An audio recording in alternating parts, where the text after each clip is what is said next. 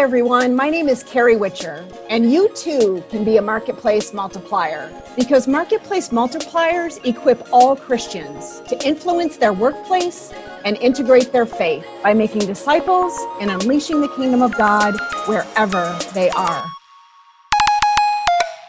Welcome to episode 9 of the Marketplace Multipliers podcast, where we feature men and women who are intentional in integrating their faith and influencing for Christ at work. We believe God is at work. My name is Jeff Clark, and I work as the Associate Head Basketball Coach at Indiana Wesleyan University. Today's featured MM is Diane Foley, who most recently worked in the United States Department of Health and Human Services and has been involved with Global Partners and World Hope International. You'll hear from Global Partners Director Dennis Jackson in our third interview. But first, here's General Superintendent Wayne Schmidt to give insight into the global potential of the MM movement and how he is already beginning to see partnerships that are allowing the movement to be contextualized into new regions.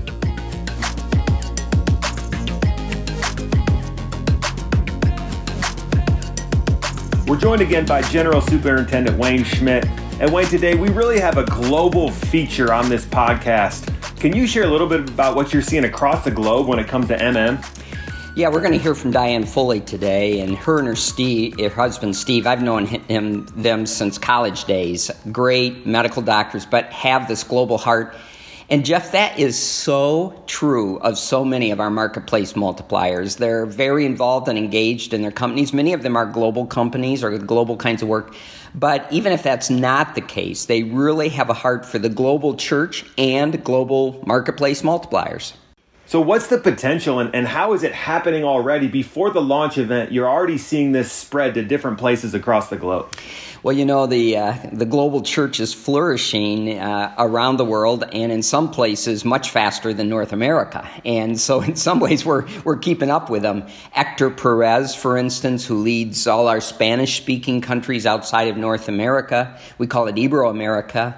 He is our MM leader for that region, and Seema Justin, her and her husband Linus, are in India, and she is leading the Asia-Pacific realm. So what I love about it is we have these marketplace multipliers and these leaders who are in context, already credible leaders who are helping to spread marketplace multipliers around the globe. And how's that connecting back to what's happening here in America? So on our strategy team, we partner with them because we want to learn from them as well as let them know what we've already provided in terms of resources. So on our team, Yadi Acevedo, who is obviously bilingual and has such a tremendous global reach through her global pharmaceutical company, she is partnering with Hector Perez in Ibero-America. Seema Justin is partnering with Earl McJett, who is part of a kind of a webinar for leaders in marketplace multiplier leaders in Asia Pacific. So our team is partnering with those leaders in context to see marketplace multiplier spread. It's exciting for those who are really praying for the gospel to go to the ends of the earth. And we're going to hear from Diane Foley now being interviewed by Dave Drury. First of all, just tell me a little bit about yourself and your context and your work. There's sort of different seasons of it, but kind of all of your work, the major seasons that it's been.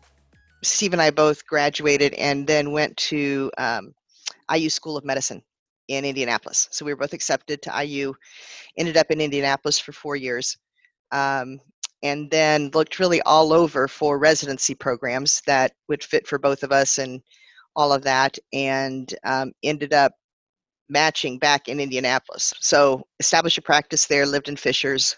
I was in pediatrics. There was that idea of really having that call. And I think being involved in medicine and having the opportunity to work with families, help them parent their children, come alongside them, assist them, not only with just the medical things that were happening, but all of the psychosocial things that happen in development and adolescence life. I mean, it was just such a calling, and there were so many opportunities where I had the opportunity to really share personal spiritual stories with people. And you go through medical school and you're told, your personal beliefs are your own, you should keep them to yourself, those kinds of things.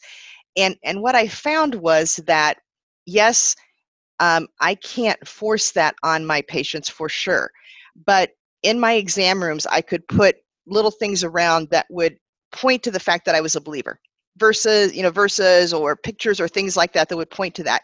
And when that time would come, I would say to my patients, can I share something personal with you? I have never had a patient say no, ever.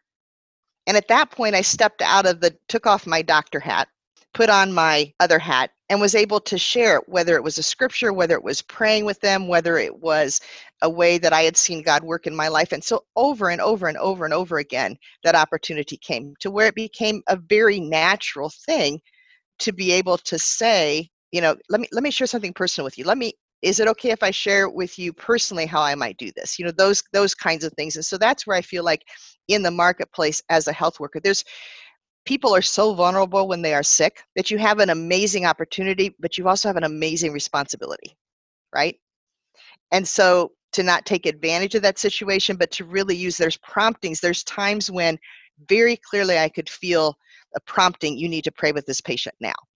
So again, when you look back, you can see the way God leads you in different ways. In 2004, some things happened in Steve's practice where there was some angst, I guess is the right word, around his real activism around the whole pro-life issue. And so as a result of that, Steve ended up leaving his practice and then was looking for partners, couldn't find anybody that wanted to join him in a partnership. And I remember he came home one day, it was early in the fall, and he said, I think we're supposed to move and go someplace else. And I looked at him like he was completely insane. I'm establishing this really good practice here. You've just started something new. The kids are in school. We're involved in the church. But, I committed that let's pray about this. And if God really wants us to do this, he's going to make it clear we're going to do this. We committed to doing that. So long story short, we ended up moving to Colorado in 2004, starting it all over again. I'm telling you all this because where I am today would not have happened if we hadn't moved to Colorado. And I look back on this and think, Dad used to say, God's the only one that can see around the corner. And it's so true because, I never would have thought. I get to Colorado, tried to find another practice like North Point. There wasn't one. When you've started your own thing, you're like, I don't know, everything else just doesn't add up. And so I ended up really changing focus and concentrating on adolescent gynecology in Steve's office and started volunteering at the local pregnancy resource center. Long story short, they had just gotten a federal grant to teach abstinence-based sex education in the public schools in Colorado Springs, and they needed somebody to coordinate that. And so they asked me, would I be willing to come on and direct that program? And I thought, I'm a doctor. I don't know anything about nonprofits. I'm like, what? I just was like, I don't really think so. And again, the director said to me, well, would you be willing to pray about it? So that was again a phrase where I stopped and prayed, and it became very clear that's what I was supposed to do. So I transferred, still worked part-time in Steve's office, but did this mostly, and got to know by managing this federal grant, I ended up going to national conferences and then got to know some people and continue that for 5 or 6 years. And it was really a very successful thing in Colorado Springs. But it was time to move on to that. And then H.C. Wilson came to me and said, we need somebody to if we're going to do medical work in Global Partners, we need somebody to kind of help to coordinate that. It was just, the whole thing was so challenging, and I just loved it. Loved working with the missionaries. And in January of 2018, Steve and I were actually, and Steve was in a part-time practice then that he could travel with me. So we were going, to Haiti and to Zambia and to Sierra Leone and to South Africa. It was like, okay, this is what God has for us for the rest of our lives. And we were on the plane getting ready to come to Haiti, and my phone rang, and it was my friend that I had worked with who had gone to work for the Trump administration, Health and Human Services. So my phone's ringing, they're ready to close the door, and I thought, it's going to be quick. I'll just answer real quick because I'm going to be off the grid for 10 days. And she answers it and she said, hey, did you read the paper this morning? And I'm thinking, this is 7 a.m. I do not wake up and read the paper. That is not me. No. And she said, well, the Deputy Assistant for Population Affairs was asked to resign this week, and we think you should submit your resume. And I said, no, thank you. She goes, well, think about it. Valerie, I love this. I'm global. This is, I was a missionary. This is my calling. This is what I'm supposed to do. And she said to me, are you willing to pray about it? And by the end of that week, we both felt like that. This was so not random, that I couldn't not pursue it, but I'm a doctor. That's it. I do not have the 23 letters after my name that everybody else in this position here has. And I figured they'd see my resume, it would go up the pike, they'd say, no, and I'd get the brownie points for being willing to give up something I loved, right? For doing something that God wanted, whatever. And that didn't happen. I mean, literally, it was like the most crazy thing. And by May, I had moved down here. I want to talk about government a little bit, which is a newer hat that you're wearing. You're setting public policy. How do you integrate your faith into your work now that it affects, I mean, this may sound overstatement, but it affects a nation. It affects a huge population of people who are extremely diverse and all over the place. How do you integrate your faith into that kind of work? This isn't a theocracy. I think that we have a calling to be involved in the marketplace. I think we have a calling we need Christians involved in every sphere of our society to influence what is there. Yes, there's something about coming to church and being in your body of believers, but if you're only staying in a place where you're not having an opportunity to influence or to have people watch the life that you live or look at the decisions that you make, and you see so many people that get in a position of power or authority and they forget everything that brought them to that place. I think that's where Christians in the marketplace make a difference. There's an integrity that is there regardless of the circumstance, and truth doesn't change based on the circumstance. I think that there's such a toxicity and aversion, this whole separation of church and state, which was not what was intended by the Constitution. It was intended that the government could not force you to be in a religion. That was what the separation was supposed to be. And the fact that we feel like, or people feel like you have to take your faith out of whatever you're doing. I think it's a tricky thing, because I think that while you have to be true to what you believe, the other side of that is that there are, this isn't the church. It's not a theocracy. And so there are laws and rules that are followed and need to be followed. The beautiful thing, though, when you look at health, is that these principles are God-given. And what you are putting forth in public policy is God's policy. You just don't have to call it that all the time without it being true, right? Well, and I think that the same principles that you would apply anywhere apply here. And I think it is being a servant. I think it is, putting other people first. It is not thinking of yourself better than others, right? Those whole kinds of attitudes as you're working with other people, being calm in chaos, recognizing the world isn't ending, because we actually know how it's going to end and it's not right now, those kinds of things, and doing the job that you're supposed to do to the best that you can do it.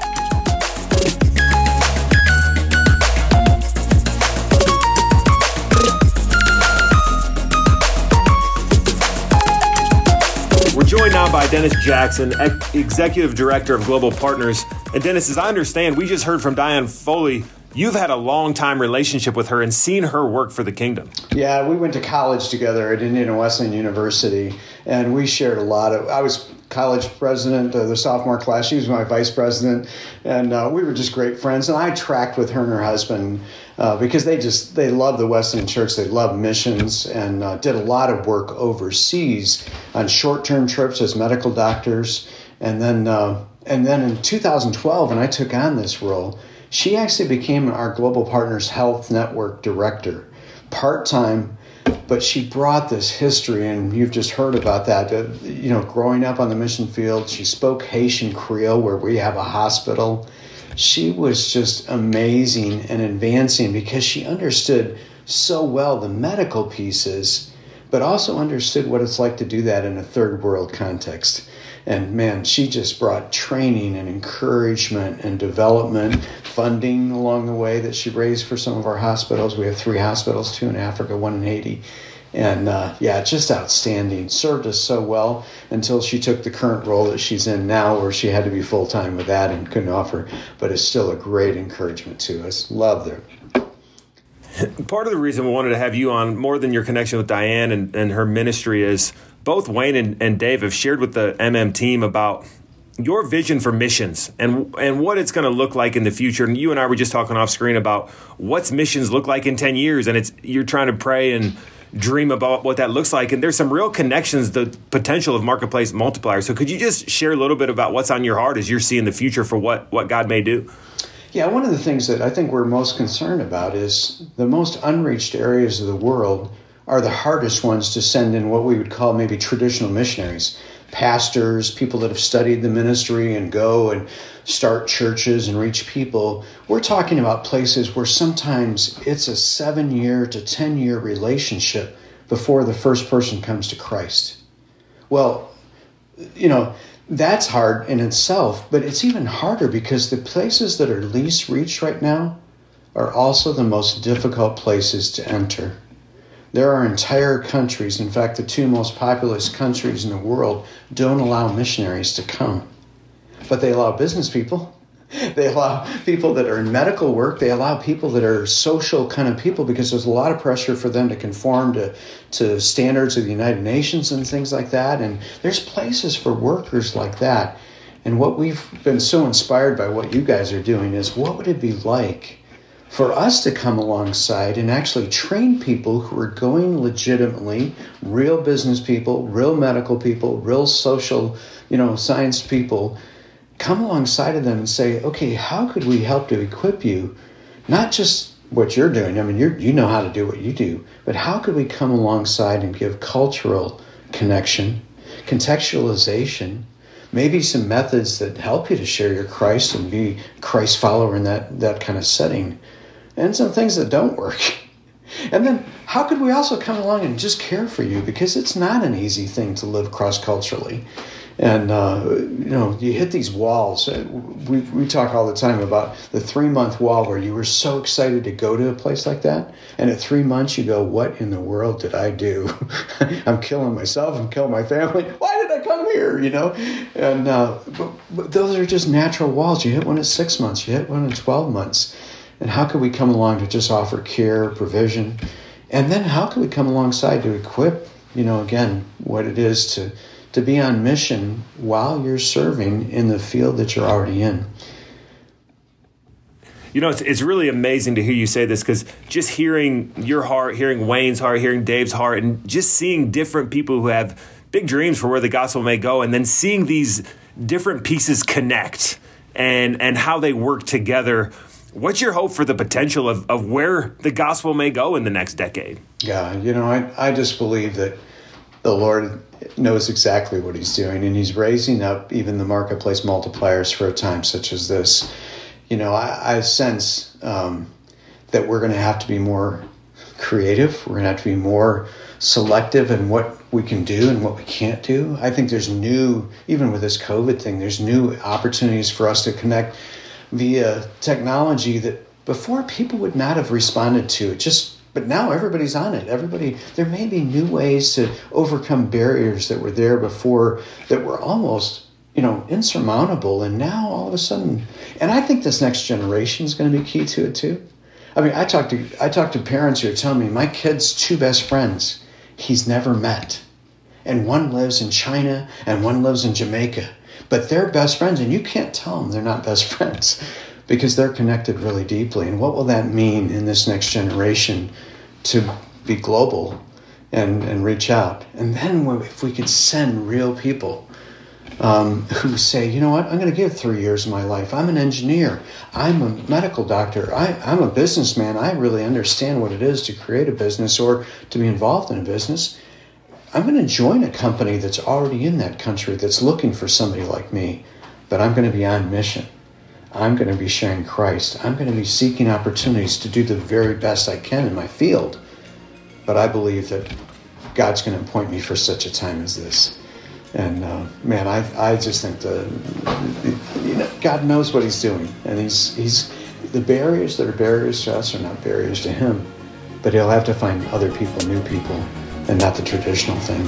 So, well, it's fun to hear you talk about this and a dream, and I know there's Marketplace Multipliers listening now that are going to be joining in prayer. So thanks so much for leading the way. Thank you. Appreciate it.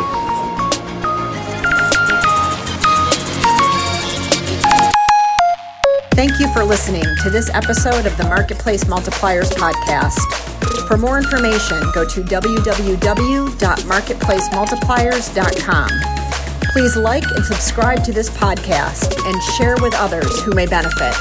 And remember, you too can integrate your faith and influence your workplace for Christ.